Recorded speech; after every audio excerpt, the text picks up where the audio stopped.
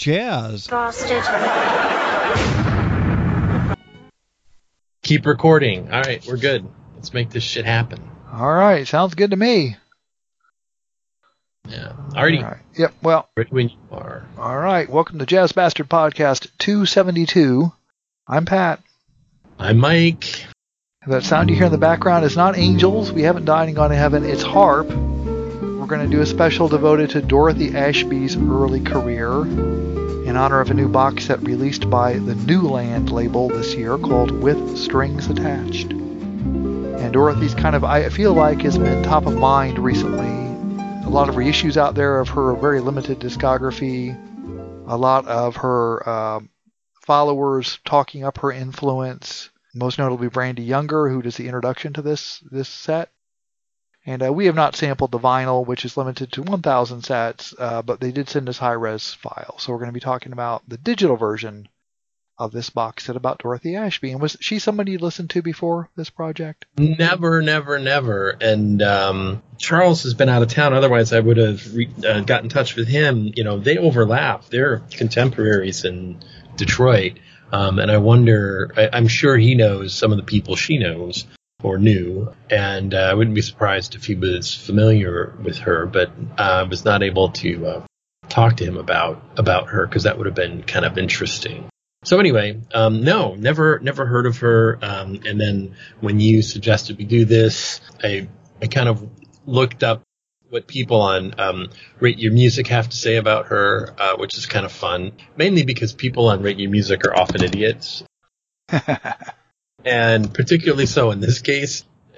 There are very few comments about her first 6 albums, but the comments that you see tend to be, oh, this is elevator jazz, or oh, this is, and I'm like, well, you don't really know very much. Now, there have been more recently with the box release, there's some people who sort of know some stuff, who are actually starting to chime in and say reasonable things. But the very first review that I read was like, this is crap, I'm like, okay, you are idiots. But yeah, my favorite comment is by someone who said, attention Joanna Newsom fans, please listen to this record while punching yourselves in the face.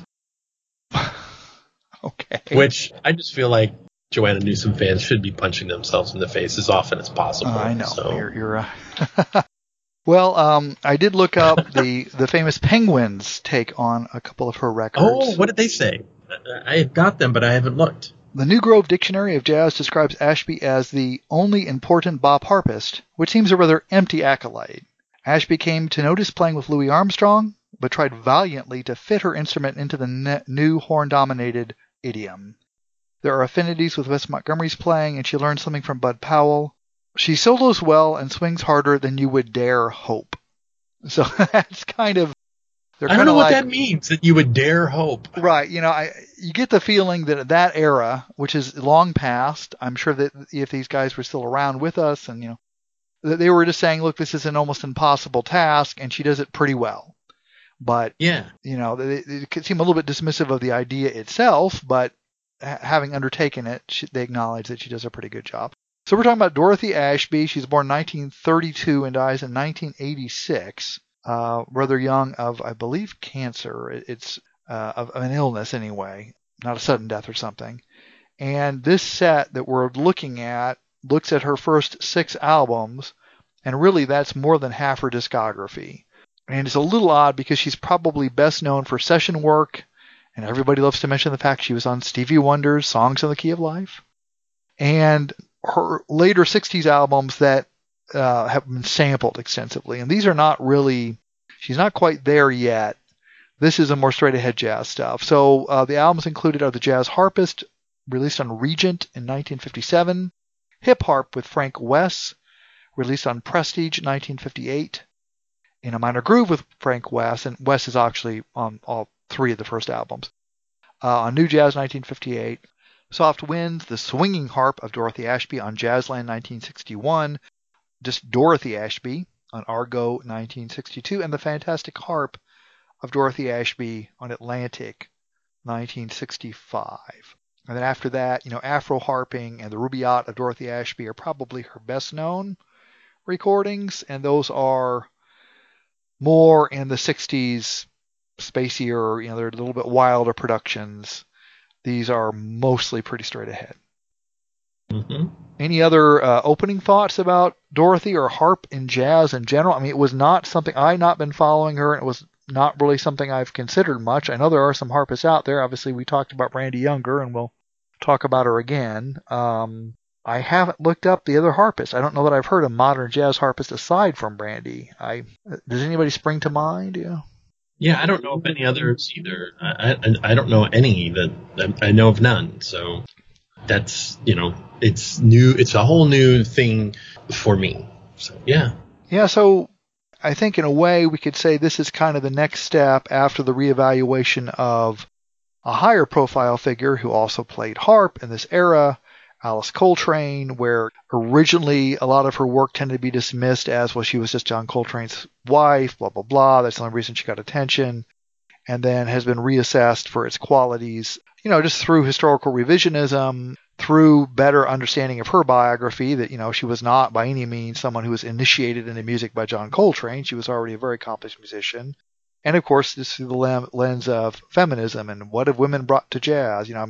I was aware watching the Barbie movie last night that there's no harp Barbie. Come on, where's all the other Barbies were presented, but no harpist Barbie was there. So no harp Barbie. Yeah, there's a lot of varieties, and by the end of the movie, there's some fun new ones. If you haven't seen it, it's probably worth seeing at some point. Can I ask? Did you do Barbieheimer? I didn't. No. Wow. I was happy to get through Barbie given my health. I don't think I could have made 6 hours of film in one day. But yes, everybody's doing the Oppenheimer Barbie double bill. I think Rand's planning to do that with some friends when he gets back to Oregon. So he's young, he can take it. We were considering Barbieheimer, except that we're privileged to have access to an IMAX theater, and they say if you can see Oppenheimer in IMAX, you should. The thought of, well, there is no such thing as Barbie in IMAX, but that would be terrifying, I imagine. So.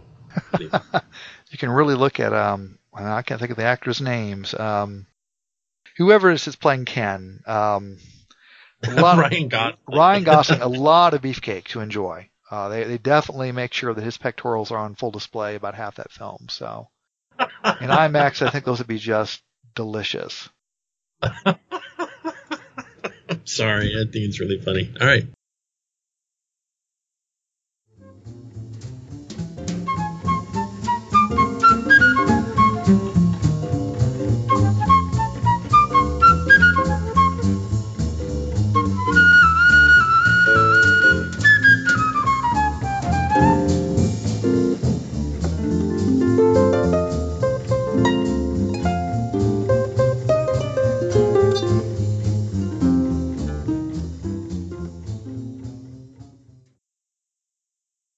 Okay, well, anyway, so we're just going to kind of dive in here. This is I think the box, did you have a chance to read the material that came with it, or did you just listen to the music? I did not. Should I have done so? Was it worthwhile? Well, yeah, I cannot judge you one way or another.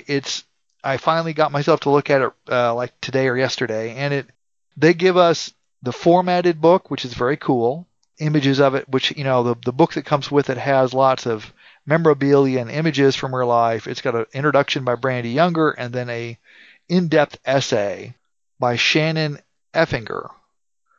And Shannon, the essay's pretty good. There are some dangling participles, as we used to say in the biz. It's not flawlessly written, but it's certainly coherent and easy to follow and overall well done. And it runs into this issue with Dorothy that you can't tell a triumphalist story of her career. There is no breakthrough moment where suddenly people finally recognize what it is she's been doing. There's rather she plugs away, makes these records, which, this isn't, as a set itself, this is an interesting undertaking. Because they are asking something along the lines of, let's see here, $240 for this box set of 6 LPs. Yeah, $240, $250, which is a lot of money. Yeah. you might be able to get a little bit cheaper than that, but when you're looking at 3.5 hours of music total on 6 LPs, and the least probably known, and I'm not trying to be dismissive as we talk about these. I hope you and I certainly enjoyed them, some quite a bit, but they are not the albums that made her, I don't know if posthumously is right, but famous later on to samplers, to people that, she's probably best known for the later stuff. And so obviously it's a deluxe thing, comes with the book and everything, but the story the book tells is not one of, and then Dorothy made it. It's Dorothy did these albums. Dorothy's and her husband had a kind of playwrights group. Dorothy wrote, Dorothy taught. Though she wasn't into formal teaching, she was a great encourager and nurturer of talent and would let people practice in her home and give advice, if not formal lessons. And the end of the book actually profiles several of her people she influenced, several of her students. So, and there's nothing wrong with that, but it is kind of the thing where, as you outline her career, and then what she's trying to describe is kind of somebody who is working behind the scenes in a sense, in a not very well rewarded field, and the kinds of ways she contributed to culture and jazz without ever becoming celebrated during her lifetime for what she could do.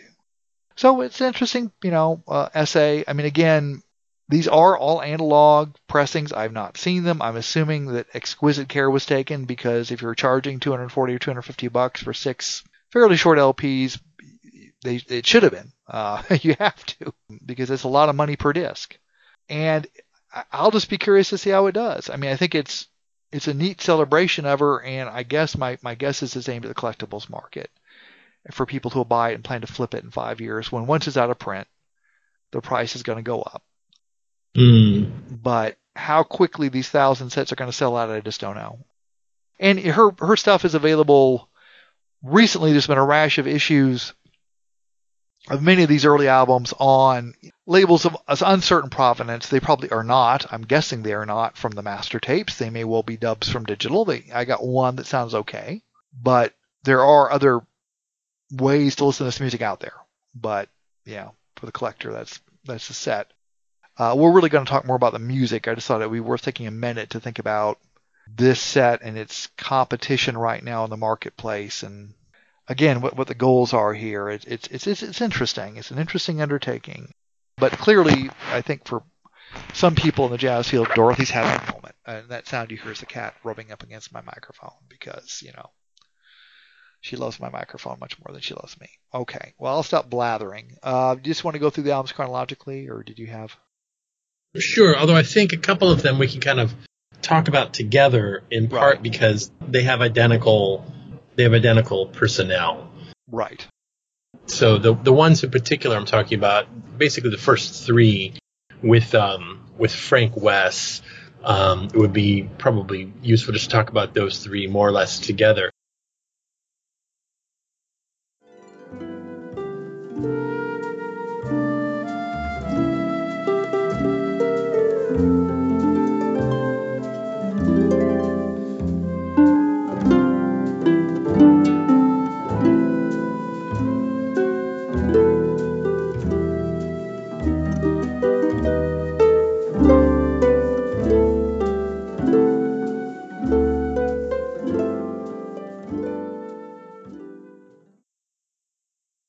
I am impressed, I have to say. I'm going to mention the fact that she's on a pile of different labels, right? She's on, in fact, 6 different labels for her first 6 albums, which either is like a story of great insight of producers, or a great failure of producers, or labels who go, oh, this is great. Oh, no, we don't want this, right? I mean, So she bops from Regent to Prestige to New Jazz to Jazzland to Argo to Atlantic before sort of finding a home at Cadet.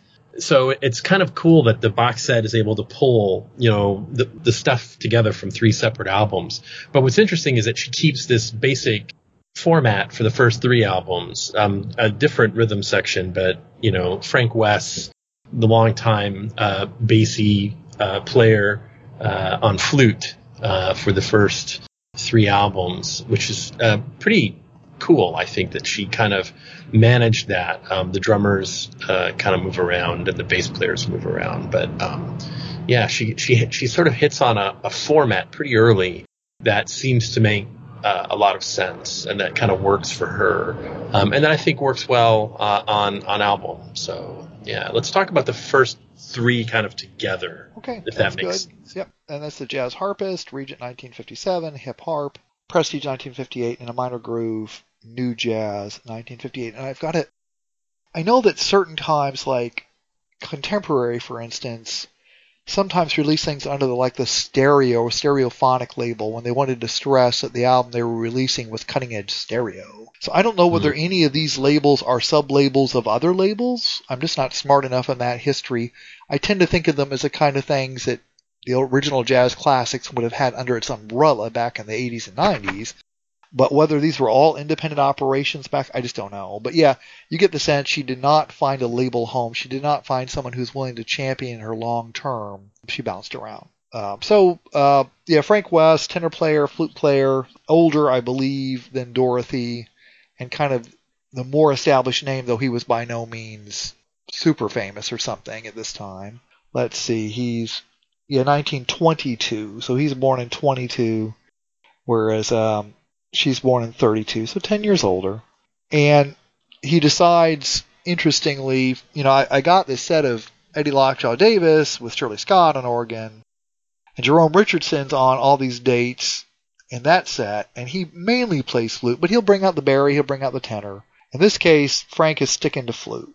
And you think that's a pretty good choice. Is that right? I do, actually. So I think the first thing to say about, Dorothy Ashby on the harp is that I'm surprised, actually, when I listened to these, I thought harp ought to be a little more well represented in jazz, because it's this weird hybrid instrument in the sense that you can play. So sometimes when she plays it, it sounds a little bit like a guitar. And it sounds like she's sort of picking out melodies and so forth. But because you have the ability to both pick and strum simultaneously, and also to do these sort of lovely little runs, which she doesn't do a great deal of, you really kind of have this weird instrument that's both rhythm and melody simultaneously. And you can hear her sometimes sort of playing almost like a bass accompaniment with her, when she's playing the melody. So she can sort of do both things at the same time. It's kind of cool. You hear her sort of playing bass and melody simultaneously, almost as if she's, a piano player, right? But then when she solos, she has the kind of facility that a guitar player, I think, would have to kind of pick out interesting lines. And so for those who aren't familiar, I mean, she really is a bebop harpist. She's legit. Maybe that just seems like a silly thing to say, but for someone who thinks what place does harp have in jazz, she's a legit bebop player. Like she belongs in the idiom. Naturally, because of the instrumentation, especially harp with rhythm and flute, it's not going to be like scorching, right? This isn't Melter stuff. Right. And it's just to specify, it's harp, flute, bass, drums. So no other harmony instrument there, just the four. Because I don't know if he specified that, but yeah. Sorry. Yeah. And so what bebop elements here are going to be between the two, lead voices. Frank West is on flute and Urs, but it's like softer bebop only because the instruments themselves aren't. There's no brain melting stuff on these.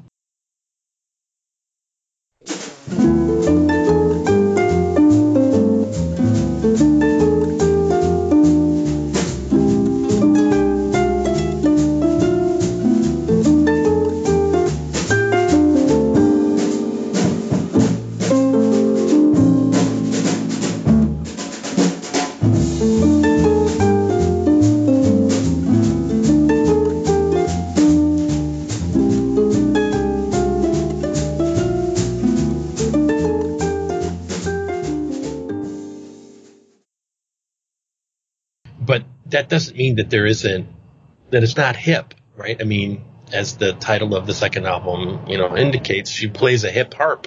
And so this is flat out bebop sensibility, which is, I found that really, I don't know, maybe surprising isn't the right word.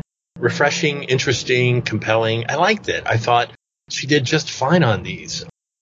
And I thought her solos were, they held my attention. Now, having said that, because of the instrumentation, especially on the first three, you do need to focus or it will turn into background because we're not trained. I don't think culturally our ears are attuned to thinking hard about harp, that it tends to turn into pillow music for a lot of us. And so if you're a lazy listener, this can sort of become background really quickly. But if you pay attention, in fact, it's quite good. And she's legit bebop player. So I would recommend for people who are interested in these to start by listening to cuts that right? Dancing in the Dark, Moonlight in Vermont, and then hear what she does with them. Hear how she brings these kinds of changes on these tunes on a harp in this bebop idiom. It's really compelling stuff. And I don't think she could have found, well, I'm not sure, but I think that Frank WESS is a really good foil for her. I think the choice of flute here makes all the sense in the world, and the two of them together are a compelling pairing. I like them a lot. I think that works. So for these first three, I really dug them. I thought these three albums work really, really well at establishing this sort of voice, this sort of identity, and this mode for her. And again, for the most part, doing covers makes a lot of sense. Now, on some of the, some of the later things, she starts, well, there are some of her own compositions on these. And I think all of side B on the Jazz Harpist are her compositions. I have to say that they didn't stick for me. I enjoyed them, but I didn't go, there's a new standard. Yeah. I liked them, but there wasn't enough. Maybe this is an interesting question. Maybe for a harp player, maybe Brandy Younger would listen to these and go, oh yeah, Spicy really stands out. Maybe to a harp player, some of these cuts would be really innovative and striking. But to a newbie, the harp doesn't, for me, on the first listen, convey a melody strongly enough where I could go, oh, that's really, an amazing song. You know what I mean? Yeah, right. Whereas hearing her do covers, you immediately get a sense of, oh, here's what she can do with that. Here's what she can do with that. Here's how she can play that song. And so the choice of mostly covers and, she insists on doing a couple of her own, on it seems like every release, but the choice of primarily covers is a good one, I think, because it really gives you a sense of what she's able to do. So I like what she does, but you do have to focus on it, especially on these first three, or the flute harp thing can put you to sleep if you're not careful, because it can turn to background, unfortunately. But yeah, I like these quite a bit. I hope you liked them. Yeah, I think it is a pretty good combination, but it is, as you say, going to connote a kind of lightness. Both harp, which you can't really, apparently I do not understand anything about playing the harp, but what I've read is that, there's pedals and it is difficult to play it chromatically. You really have to think very carefully about what pedal you're pressing and where to be able to run the kind of chromatic lines that are very simple on most wind instruments. So or guitar. It's not kind of designed necessarily for that kind of work. So she had to kind of build a technique to play in this style on this unusual instrument. That's interesting. Yeah, I don't know anything about harp playing either. And, what do the pedals do on a harp? Well, I think, as far as I know, they change what notes are being sounded by the strings. They shift the strings somehow so that you're playing different notes with them. But beyond that, I am completely at sea. You talk to a harpist who really understands the technical challenges. I know I've read interviews from Brandy Younger who talks about, Dorothy explained that, it's kind of hard to play in this idiom because of these technical difficulties. And I think it's one reason we associate the glissando, the characteristic harp sound of someone running their fingers across the strings, it's designed to have a very consonant sound when you do that. And then, of course, flute is an instrument with very few harmonic overtones. It's closer to a sine wave than most. So you can play it expressively, but you have to work a little harder to get those shades out of it than you do many horns. And I think Wes is a strong player. I mean, he certainly can run a bebop line. He does not sound like he's out of his water, out of his depth, that it's a weak second for him. He sounds confident and able to kind of play those lines. And I certainly noticed, I feel like this is where she attempts for 3 records on, fairly well-known labels of the time. And, good musicians. The drummers are all names we've heard of. The bass players aren't necessarily, but they're all fine. These are real musicians. This is not something done in a garage with nobodies. But she's trying to prove, and I think in a way does, but it's a Pyrrhic victory, that you can play bebop on harp. And there's even moments where I feel like, I haven't recorded them all, I can't give them an example, but she'll put little quotations in, even in her solos, of other bebop songs, as a way of signaling, hey, I know this tradition, I know this stuff, I'm hip to it.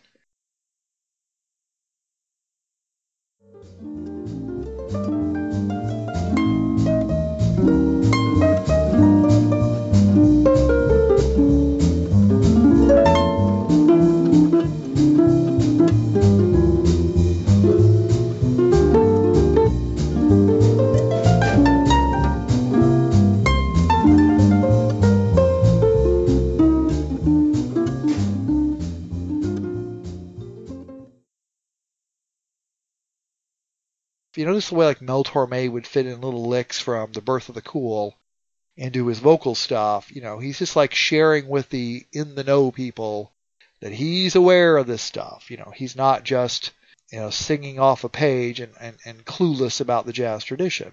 So I feel like these are the albums where she really makes a full frontal assault on what was going on at the time. Prestige, God knows, made hundreds of albums of quartets and quintets, playing a mix of standards and actually fewer originals typically than she includes in a kind of, bebop or hard bop style. And she's like, I can be in this world. I don't know about you. I kind of felt like the next album, she's starting to try to find other paths to some degree. What did you think about, I don't know whether you want to go next to, the next one would be, I think it's the one with Vibes. Yeah. Soft Winds, yes.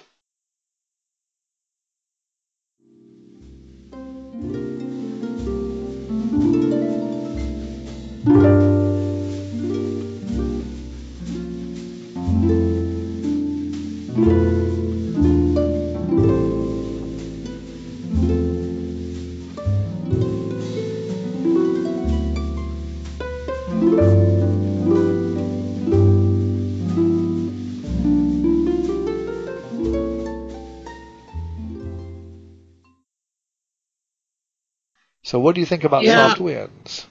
Okay, so first of all, I'm kind of struck with, so this, I feel like this is Dorothy Ashby's bid for commercial relevance. Like this album, she's like, I'm going to put butts in seats. I'm going to get ears. I'm going to, it's hard to imagine a a harp player going, God damn it. I'm going to put butts in seats, and because it's, harp, it has associations with angels. One imagines soft, fluffy things, and so it's fun to sort of imagine Dorothy Ashby going, God damn it, I need respect. I need to get radio airplay, because it's like the album is almost entirely film and Broadway covers. And they're recent films for the most part. Wild is the Wind, Laura. So it's like she's like, I'm gonna go commercial, which sounds funny, right? Because you think harp is, it's almost as she's like, I've just been too avant-garde and cutting edge, and I have to sell out. This is her sellout album. I thought I was less enamored of the pairing with piano and Vibes, to be honest. Yeah. I thought it was a little too soft, which is weird because it's not like you think of the flute as like a hard instrument. speaking of flute as hard instrument, I just picked up my very own copy of Herbie Mann's Push Push, the famous album with Herbie shirtless and his flute strapped across his back.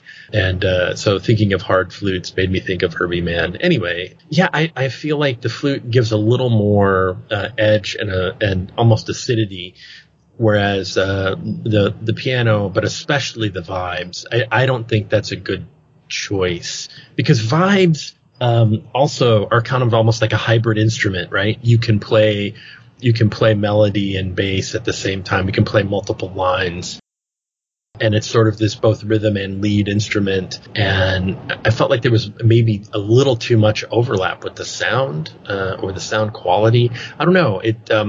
It was a very sweet, it's almost saccharine. This album is almost saccharine. And if you have trouble attending closely to Dorothy's lines on the first 3 albums, you're going to have a real hard time with this one.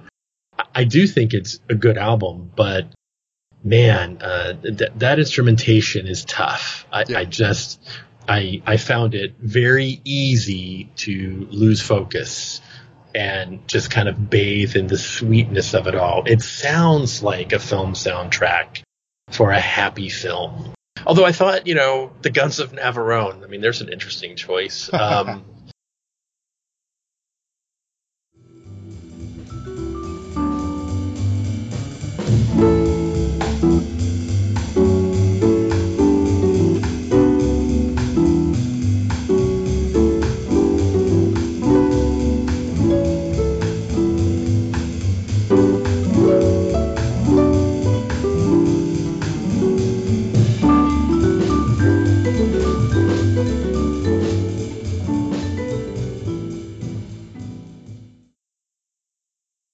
I mean, she has got to be the only person who's covered 2 Dmitri Tiomkin compositions. Dmitri Tiomkin was like a film studio composer and conductor. That's his claim to fame. And I can't imagine anyone has ever done 2 of his songs on a jazz album before. He must have been flattered as shit. Or maybe not. Maybe he was like, I was hoping for Charlie Parker and I got a harpist. I don't know. So anyway, yeah, I mean, I think for me the low point is, and it's a fine rendition, but I'm not a fan of the song Laura anyway. Yes, yeah, you don't like the movie, you don't like the song.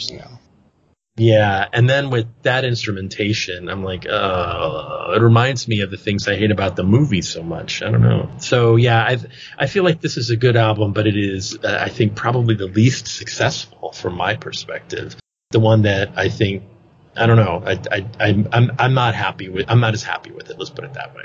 And it features Terry Pollard on piano and vibraphone, a little known, I never heard of her, another female jazz artist. There's a great YouTube clip of her playing vibes with this. She plays, and this other guy comes in, and she pushes him away, and she plays, and So fine musician, but again, someone who's kind of fallen out of the history books. This is an album with 11 tracks, where the other ones were 7 or 8. Only 2 of them go over 3 minutes long. Some of them are 2.5. So it is more a sense of instrumental covers of well-known tunes.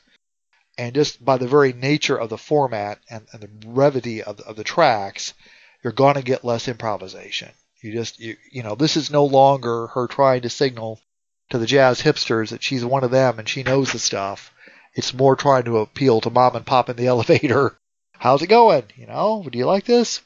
So I do feel like this is an attempt to change things up. I can't remember what the reasoning was, whether Frank just had to get back with Basie at this point or he was following his own career, but that partnership had ended after a couple years.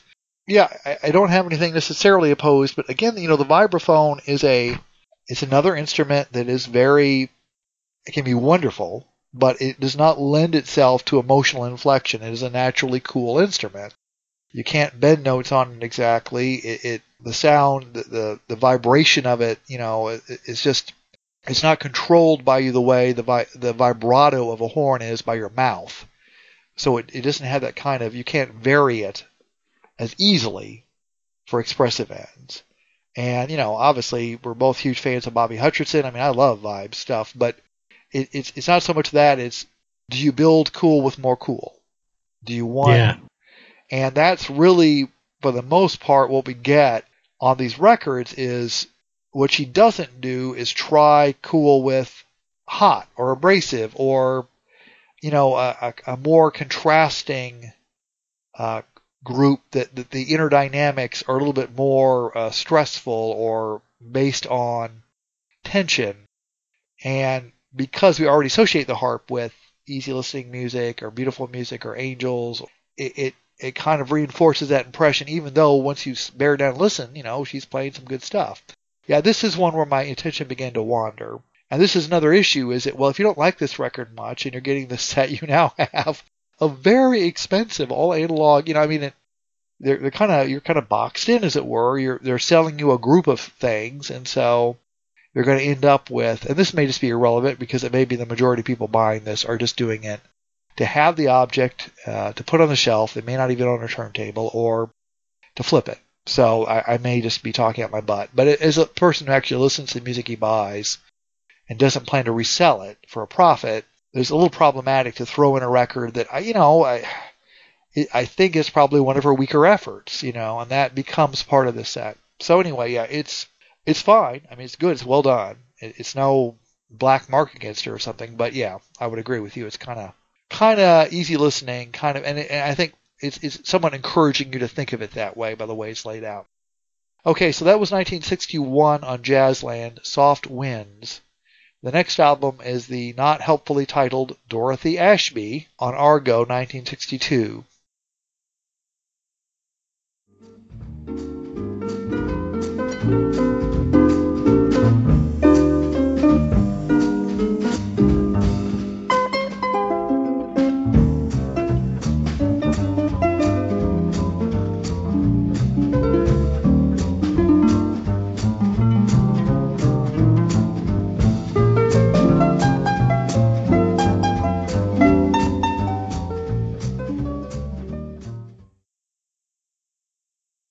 Just to make search engine optimization especially difficult. Of course, that was not an issue in 1962. So what do you think of this one? So this is dead interesting to me because after the stuff with Frank West, I thought, well, it would be interesting to hear Dorothy by herself. And maybe the fear had been that the harp isn't sufficiently weighty enough to carry a trio, right. Because like piano, it's going to be, both lead and, melody and rhythm and blah, blah, blah.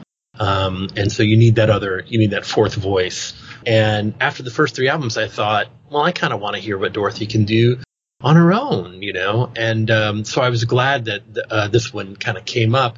And I think it's fine. And I think it's definitely an improvement on the fourth album. It was I think a smart choice to go into a trio setting, and I think by this point she's worked with the bassist before, Herman Wright. John Tooley I've never heard of. I think this is her first time with him. So this is her date. It's like her, they're there serving her agenda, and I think she does just fine. I think this is a proof of concept. Like, this album is proof of concept that harp can lead a trio in a jazz setting convincingly and compellingly. Again, you have to focus in. It's easy to drift. And I think it's the ease of driftiness that leads, the knuckleheads on Rate Your Music who don't know anything about jazz to bitch about it as elevator music. I think it's better than that. But, when you hear her play Satin Doll or Stranger in Paradise, you better pay attention, or you're just not it's gonna drift on you, right? Yeah, see, Stranger in Paradise, I just feel like that's the red flag to the bull in terms of wanting to call this elevator music. If, I was an A&R guy, I'd be begging on hands and knees, let that one go, Dorothy, because it just, I think she does some of the glissandos there. I mean, I'm sure countless harpists. There's not a lot of meat on that bone. Yeah, countless harpists and countless Holiday Inns have played that song.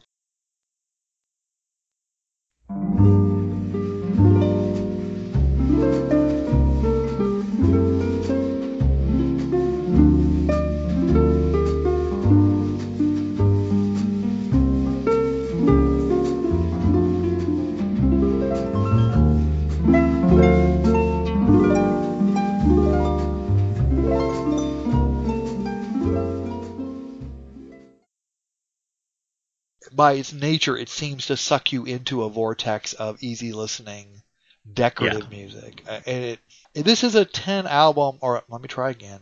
I'm a little ill today. It's a 10 song set. So again, we're given fairly brief renditions of most of these songs.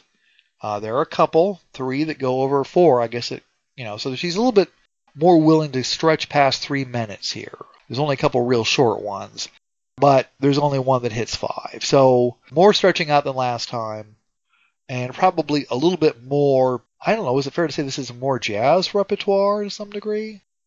I think so. I mean, picking up some Ellington here is a good choice. Yeah, I think this is pretty good. And I like what she does on the jazz songs. What you have to do is you have to pay attention after she states the melody. Because when you hear the melody, you think, oh, okay, and then you drift. But it's when she starts the solo, when she starts to take the tune out a little bit, that you go, oh, okay, this isn't just lounge music. So that's what you kind of have to attend to. And that demands your attention, especially the first time through the melody. But yeah, I think, like I said, I think this is proof of concept. She's like, I can play bop. The choice of Django by John Lewis, well, in general, I thought the second side B on this, was the quieter side. I thought the stronger side was side A. Side B, I mean, if you're headed toward third streamy territory, I don't think that's a good move if you want to be a bebop harpist. Well, I'm not sure that she does want to be a bebop harpist after the first 3, because I think she gave that a hell of a college try, and it doesn't seem to have led her anywhere. So, I mean, not that she's given up jazz, but she's less interested in showing off how hip she is and really playing out of the jazz playbook. Yeah, Django, I don't know. I mean, it celebrates a guitarist, but anytime, there's that danger. And of course, as you say, I think part of our problem is, and maybe a great harp connoisseur could say, oh, that's Dorothy Ashby playing that melody on a harp. But like where I can say, oh, that's clearly Dexter Gordon playing that melody on a saxophone, or that's Stan Getz or whoever. When Dorothy plays a melody on the harp, I hear harp. I just don't know enough about harp to say, oh, that's Dorothy doing Dorothy stuff to the melody. It sounds like the melody being played on harp to me, and that's partially my ignorance, and may partially be down to the fact that, as I've said, it's a little tougher to be expressive and idiosyncratic and individualistic on that instrument. It dominates the sound production in a way that it seems less malleable to the way you play it than, say, a trumpet or a saxophone or even a piano to some degree, even though the piano's strings being struck with hammers, at least to a neophyte. So when I hear, when I hear those melodies, I just kind of, that's a harp played melody. Which again, we've all heard in elevators and Holiday Inns and whatever. So you have to say, but I've got to save my brain because in a minute it's going to be a harpist improvising on this, and that's something I haven't heard 1,000 times.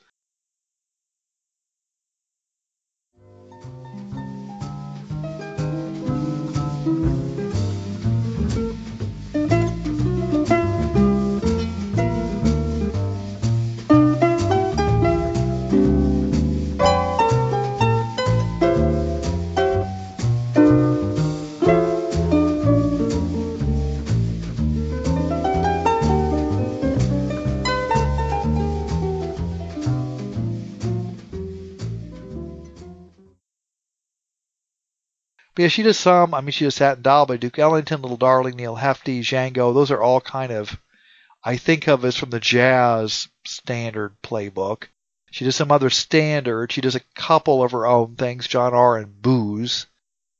But I still feel like the to some degree the gravity here is more towards playing the song than it is stretching out as it was on the first 3 albums. I mean, not as extremely as the previous album with the Vibist, but there's still a little bit of a sense that some of this is about a certain amount of energy spent. Here's a harp playing a pretty melody in a pretty way, and then there's also some jazz that gets snuck in there. The more I've thought about this, would it have been cool to hear her with a Richard Davis on bass? Yep. Somebody that was, or, a drummer she works with some fine drummers on these early albums. I mean, Snap, Crackle, and Pop, Roy Haynes is on one, Art Taylor's on one, but they aren't exactly able to or allowed to be, and maybe they can't be proactive, because at least in the real world you drown it out, and even in the studio it might be difficult to pull off aggressive drumming with a harpist in the lead chair. I don't know. But I'm not sure that aside from Frank, she had the gift necessarily, and maybe that's just, again, the difficulty of the harp, of interacting with or kind of getting symbiosis with other musicians, getting a set going where the sum is greater than the parts. It's not harp on top of, it's harp with these other instrumentalists who are like kind of pushing her along and she's pushing them, and they're maybe influencing each other's ideas and sounds. Maybe it's just in the nature of her inability to, she wasn't able to like tour with this stuff. She wasn't able to have an ongoing group. She did lots of studio work and education and writing and all sorts of, very productive things, but she was not a leader of a jazz group on a long-term basis. It just wasn't economically viable. So maybe if she'd had that chance, we'd get her in a trio setting where it's a little closer to like a Bill Evans dynamic than we have here, where it's kind of Dorothy and these guys playing behind her. I don't know. Yeah, I agree. And I also I think it's a weird, I don't know that I like the cover of this one. It's, I get it. Action shot there. You're kind of looking at her chin and her hands are right in front. Okay. I mean, I'm not sure that's what I want to put on my wall.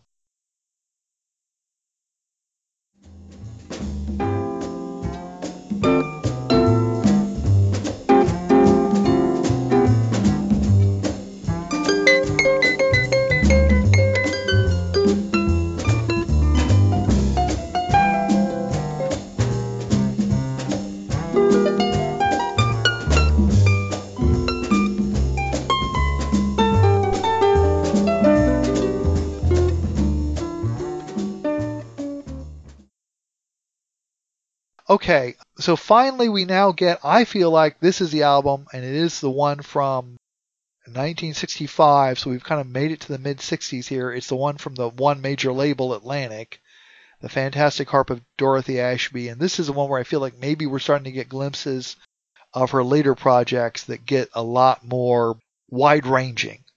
What do you think of The Fantastic Harp of Dorothy Ashby? It's like she's got to where she wanted to get to, right? It's like harp fronting quintet. Well, basically a quintet. So she's got a good rhythm section. She has the amazing Dick Davis. So now she's got Richard Davis is here. Yeah. Right. We've got a great bass player. Not that the guys who came before were bad, but Dick Davis can do anything, right? And Grady Tate, respectable. Didn't he play with Monk? It's a name I've heard of. I cannot tell you right now his CV, but for sure. And she's got Willie Bobo. I don't know who that is on percussion, but she basically is leading quintet. We've got a trombone player. She's got a trombone player on a number of the tracks, two of whom at least I've heard of, Quentin Jackson and Jimmy Cleveland. So this is a different voice now, right? With the trombone, and I kind of like the song stack. I thought fun choices here were Feeling Good and House of the Rising Sun.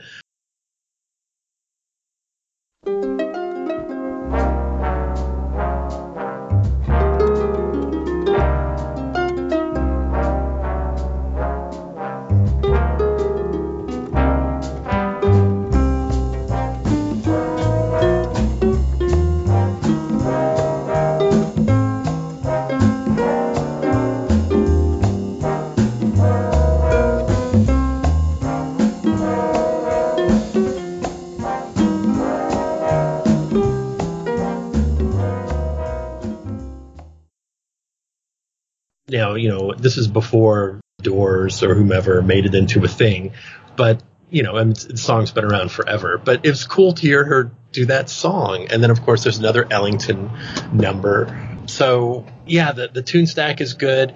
And I don't know about you, but I thought the trombone was another good choice. We were talking earlier about how it can be hard for a soft sounding instrument to cut against harsher instruments. And we talked about this some podcasts back, but we talked about the flutist Elsa Nilsson, and who she's spoken feelingly about what it's like to try. Was it Elsa Nilsson? I feel like it was her. Maybe it was a different. Probably right, though she does have electric guitar on her thing. But yeah, that she had to find a way to kind of get that voice in there, because it is not an intrinsically powerful instrument, flute, and right. neither is and harp. So you have to find a way to sort of mic and blend and mix and record.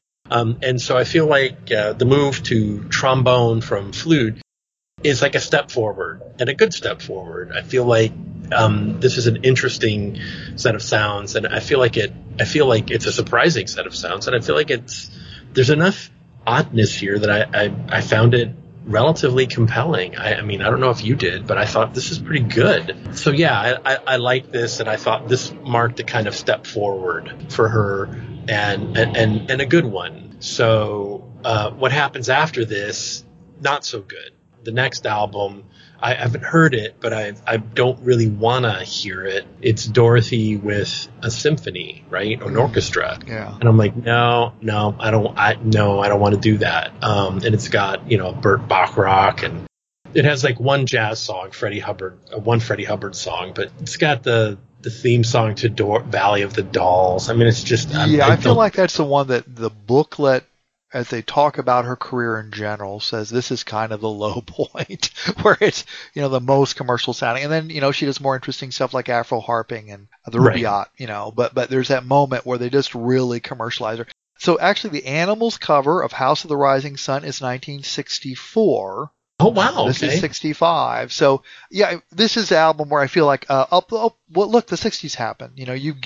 There's some of the jazz stuff, but there's some of the boogaloo sound, that brass behind her. There's a couple of covers that, we associate with rock or with, and I don't know, where Feeling Good has got a wild history, right?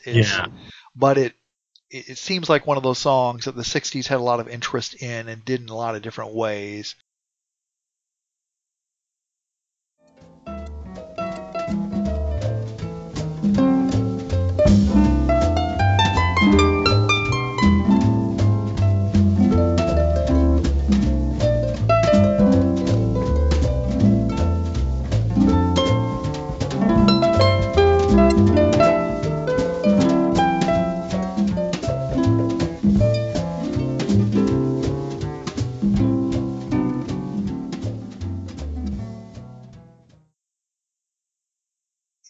I'm not sure does Invitation originally come from a movie or I'm not sure. But yeah, this one, it just seems like the energy level picks up. Yes. One thing we're talking about is just there's more money here, right? Atlantic is just a better equipped label than any of these independents. Not that it was a huge giant corporate behemoth at this time, but I mean, it's a little bit bigger operation. And they give her a little bit more dynamic and complex setting, and I do think it helps. Yeah, I like. This is one where my ears perk up after being a little checked out for albums 4 and 5. Where I'm like a little bit, and then it's here we go. Okay, this is good. I'm happy now. And even we've now got, I don't know what this exactly is a picture of, but it's kind of abstract art of a harpist. It is if you look carefully, but it's we've hit the 60s. This is no longer very straightforward representational stuff. It's a little bit more expressionistic, and the music is, it's not out in that sense, and it's not, what we have not talked about, what this box set doesn't really touch on is that whole subgenre of spiritual jazz that we associate with Alice Coltrane, and that's certainly in the Rubaiyat of Dorothy Ashby. Ashby is a major avatar of, at least for that one record, and that role that harp plays in that genre, subgenre, whatever you want to call it, that, it really has never had the dominance in quote unquote straight ahead jazz or ordinary fusion or all the other subgenres of jazz.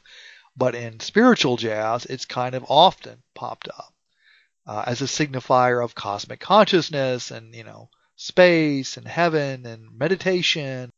So she's kind of moving towards a place where the harp seems to kind of fit, rather than having to prove, as you say, proof of concept. They can do this, whereas I think for a lot of people with spiritual jazz, it's like, but it should do that. It does, the connotations work with the playing. They enhance that subgenre kind of automatically. We're not there yet. I don't know that I call this album spiritual jazz. I just would call it, this is a mid-60s jazz album that is aware it's in the mid-60s. I mean, she's clearly interested in this newer stuff. She's not just Ben Webster still playing the same old standards, and a guy loved Ben Webster to death, but, he didn't give a fuck about the Summer of Love or, the Swinging England or any of that shit. It was just, it was completely alien to him. There was, none of that stuff touches him, whereas here she's a younger person more involved with it. So yeah, I think it's a good one. I guess it was a little bit stupid not to realize that on 6 of these tracks it is a trombone group. I knew it was right. Brass, but I guess I hadn't realized that there's no trumpets there, Patrick, you idiot. It's just trombones. So an interesting, we've seen that on Michel Legrand's Legrand Jazz, or whichever the one he did on Columbia, where he's got a couple of the tracks on that are trombone choir tracks. So yeah, other thoughts about Dorothy and this set of records? No, I'm just glad I had a chance to listen to it, and on the strength of this, she ought to be a little better known. It's good stuff. Not bad at all. Yeah, I agree. I think for me, 4 of these 6 records are, I think, strong. The other 2 I'm a little bit less certain on. I mean, I noticed All Music gives the one we just finished talking about on Atlantic, the Fantastic Jazz Harp, like 3.5. So I think I give it 4 stars. I think it's pretty good. But there's that sense of, this is a little known byway of jazz. And of course, when she's doing this, I mean, you think about, she's releasing an album in 1958. I mean, holy fuck, that's kind of one of the great years of jazz of all time.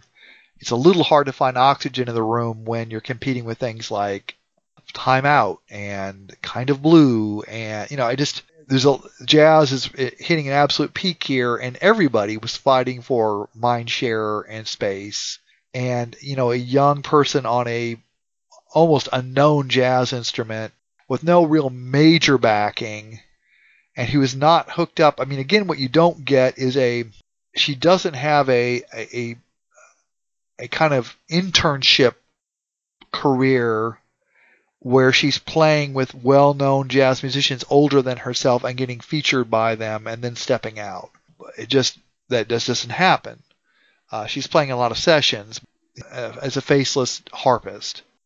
And I think the story was on If It's Magic, on the Stevie Wonder album, Songs on the Key of Life, he'd brought in Alice Coltrane to play harp on that tune, and she kept ignoring what he told her to do. She's like, Stevie, I don't hear it that way. This is what I want to play, And so they brought in Dorothy Ashby, and she's like, what do you want me to play? And she played it beautifully. So she was a little bit more. Yeah. She's a pro. Yes, absolutely. A very fine. I mean, and I'm not equipped to talk about it, but my understanding is she's just a very fine harpist, period, but one who tried to explore the role harps could play in jazz. And when I go to classical music conference, I always know I'm in for something good if they bring out 2 harps. I assume it's probably just for sheer reinforcement. We've been talking about. Well, I don't know what do they play different. But I don't know. It's like, man, I got 2 harps, man. This is an important piece. Yeah, I got the full, but I busted the budget on this one.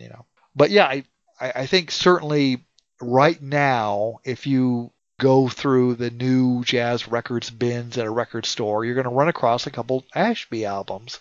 I don't think that was the case 15 years ago. I think that people's efforts have put her name higher into the consciousness. Whether this particular set, given the way it's made up, given the price of entry, is going to spread her name further, I just don't know. I feel like you have to kind of already be a pretty serious disciple of Dorothy Ashby to think about getting this. But, maybe the discussions around it and the publicity around it will get people to listen to her music, even if that's not the way they're going to access it, because I think it looks like a beautiful, lush package.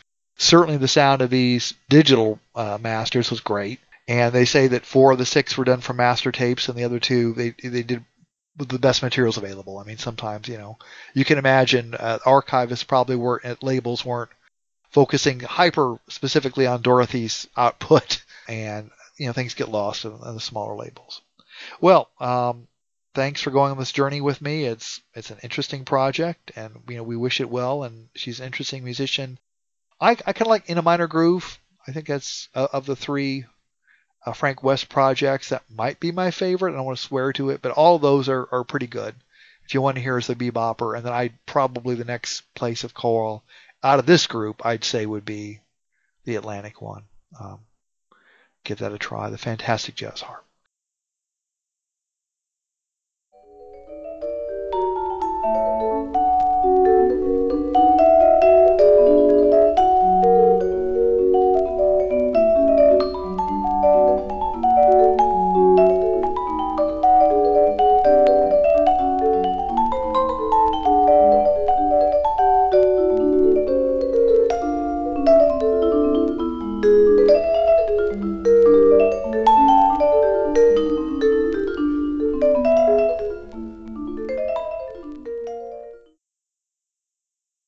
Well, do you have any pop matters on your mind? I don't, but I have something else. Okay.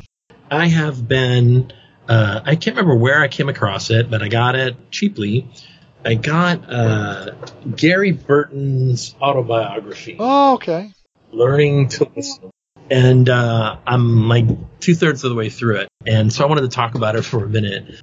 First of all, another Indiana jazz player. So there's that. I'd forgotten that. Where's he from? Where's Gary from? He is from downstate. His family moved a couple of times. They're from, I'm not going to remember the town. Small town, downstate. Oh, look at it. That's fine. I was just curious. As a current Hoosier.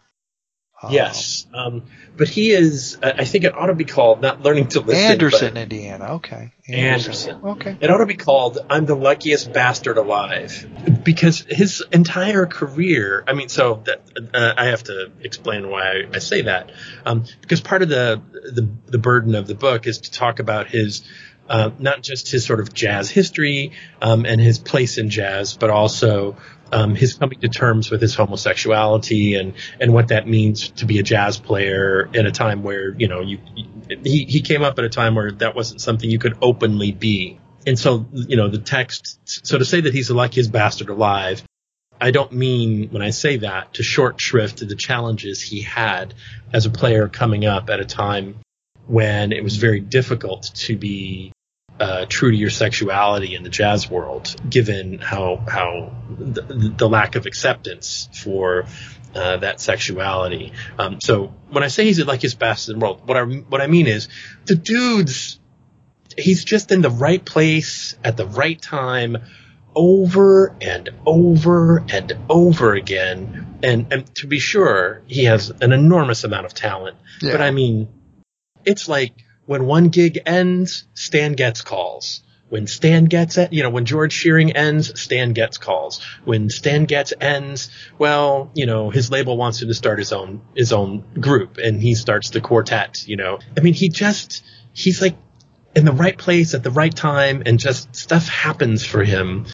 And he has the good sense to take advantage of these opportunities. But my God, I mean, he's led a charmed musical life in terms of career and timing. He's had some bad stuff happen, but not a lot. Like, things have gone, he enjoyed success really early, found mentors really early, and made important connections really early, and then just built on them. He had some negative things happen, but this is not a guy whose career has been blocked. Like, his artistic expression has been blocked. The thing that I've found the most fun is reading about him with Getz.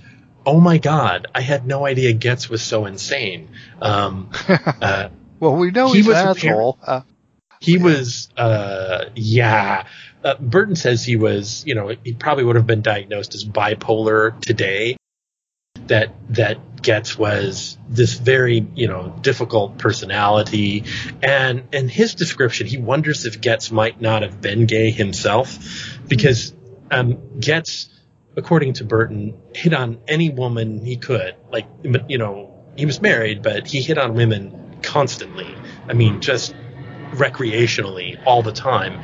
But he also had this weird way, according to Burton, of talking about good-looking men and saying things like, you look good enough to eat, and sort of being sort of aggressively commenting on male sexuality, and which made Burton think, well, maybe there's something there, you know? Yeah. Never heard that aspect, but yeah. I hadn't either, but it was sort of fascinating. But the stories of Getz are amazing. The guy, I had no idea he was so fucking nuts.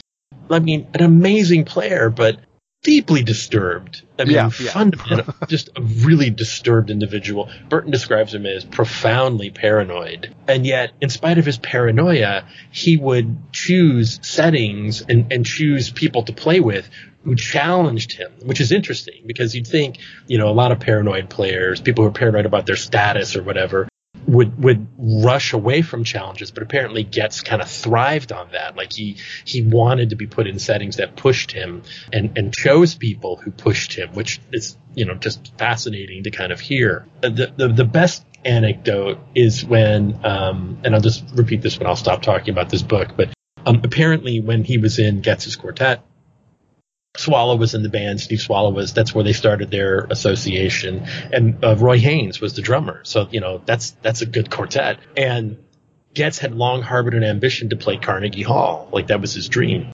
And, so they had set this up. They were going to play Carnegie Hall, and he broke he kicked a window. He kicked a door somewhere and broke his foot. Of course he did. Or messed up his foot. God. And so they were going to do a warm-up concert in Boston, and then they were going to play the real date in Carnegie Hall. And Getz is in a wheelchair, so he can't play the first night. And so they thought, well, we'll just go on as a trio, but they call up, of all people, Dizzy Gillespie, who opens with them in Boston. So they have this weird night playing with Dizzy Gillespie, right? And this is, I forget what year, 63 or 64. And then they go down to New York City, and it's going to be Dionne Warwick opening, and then this crazy piano player, like a stride piano player from Getz's youth, begged him, can I play between sets? Can I play piano between sets? And Getz agreed. He said, sure, you can be on stage and play Carnegie Hall between sets, between Dionne's set and my set. So the rhythm section is going to play for Dionne, and then this stride pianist, who's blind, by the way, I have to look up his name, but he's a blind guy. He's going to play between sets, and then Getz is going to come out. And he said as he describes it, it was like one of the worst nights ever. It started out bad because Dionne Warwick shows up in this silver lame gown but forgot her shoes. And she can't go on without silver lame shoes. Problem solved. They go out to the audience and find a woman with silver lame shoes, and they borrow the shoes from her. Okay, fine. So Dionne puts on the silver lame shoes, which are like 2 sizes too small. So they have to stuff the ends of the shoes with like tissue paper. Oh, too big. As a result, okay. Too big. Okay. And she can only walk like little tiny steps. Yeah. And Carnegie Hall stage is gigantic. And so there's the trio, the rhythm section waiting for her, and she's announced, and she comes in from the wings, and he's like, it took her like 5 minutes to get to the microphone. Oh, God. Because she had to take these teeny tiny steps. And he said once she got there, she was amazing. She was sang brilliantly. But then they finished their set, and they bring because Burton had experience with George Shearing, blind pianist. He brings this blind pianist on, and they bring him center stage, and he starts playing, and they leave the stage, between sets, but the guy wouldn't leave. Like, he just kept playing and playing. He didn't play like 3 numbers. He just kept playing. He was ecstatic. I'm in Carnegie Hall, and he's blind. Like, you can't wave him off. So it's not you can say. They actually had to kind of go out and grab him and get him off the stage, right? So then they bring on Getz, who's in a wheelchair. Getz is playing Carnegie Hall in a fucking wheelchair, and he has to play his horn sort of like Lester Young because his right leg is stuck straight out. So he looks like Lester Young all night. And only appropriate. Yeah. The best part of all this is they have a good night, they play.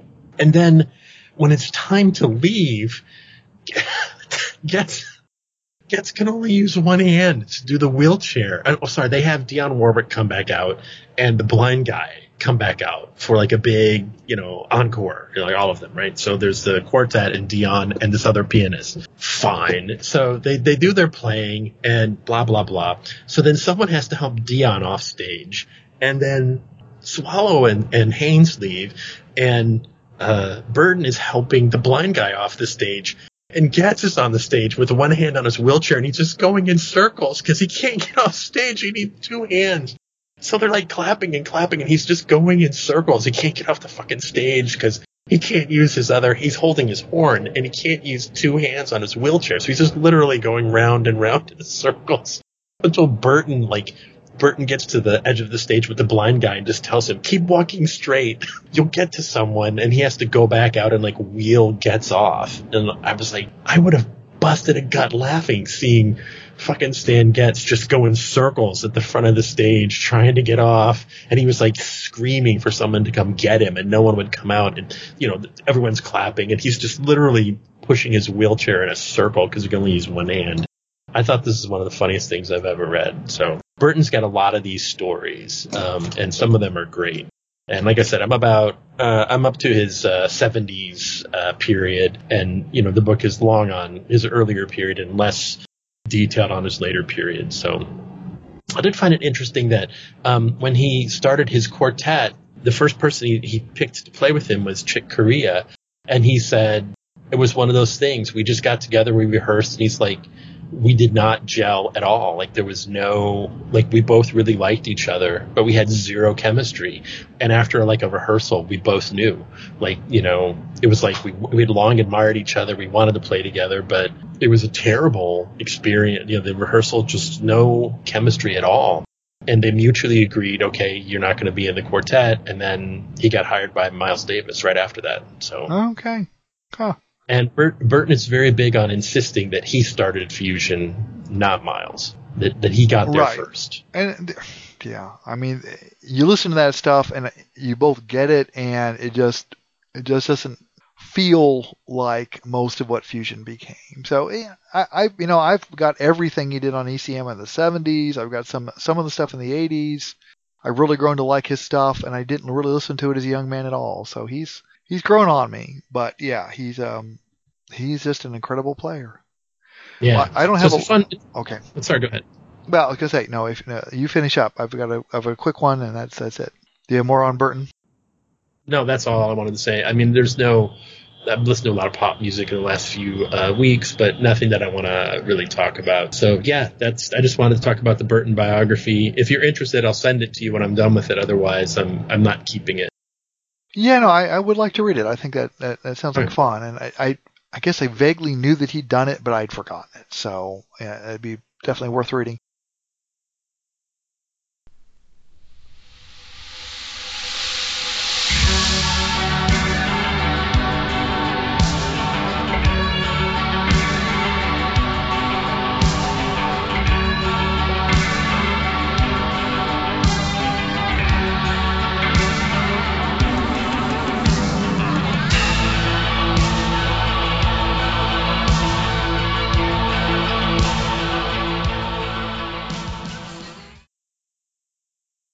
Yeah, well, I went to Luna after dropping Rand off at the airport today, and my great regret is I did not pick up the Go-Go's Vacation in a new release, but I'm sure I'll get it soon. It's the one of the 3 records by the Go-Go's I don't have a copy of, so I think it occurred to me at the time, it's like, I can probably find this used somewhere for $5, so that's the other possibilities. Maybe I'll get it.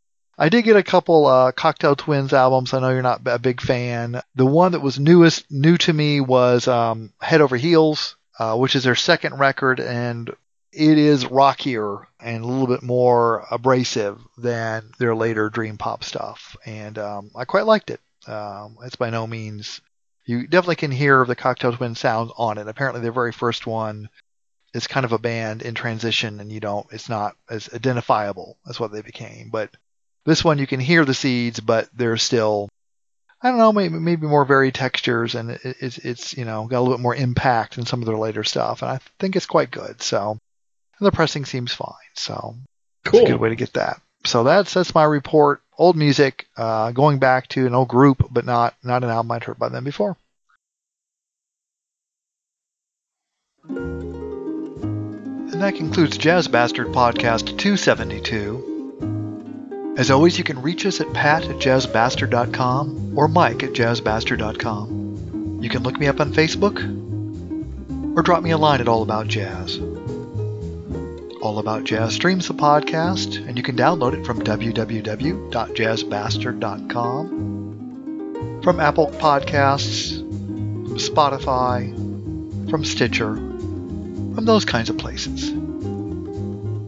Tune in next time. We're having an eclectic show featuring 2 piano albums from the fairly recent past and 2 brand new, rather ambitious works. We're going to look at music by Michel Mengelberg, Chucho Valdez, Ben Wendell, and Mehmet Ali Sanlıkol. I'm pretty sure he pronounced that right because that's the musician himself. Until next time, take care.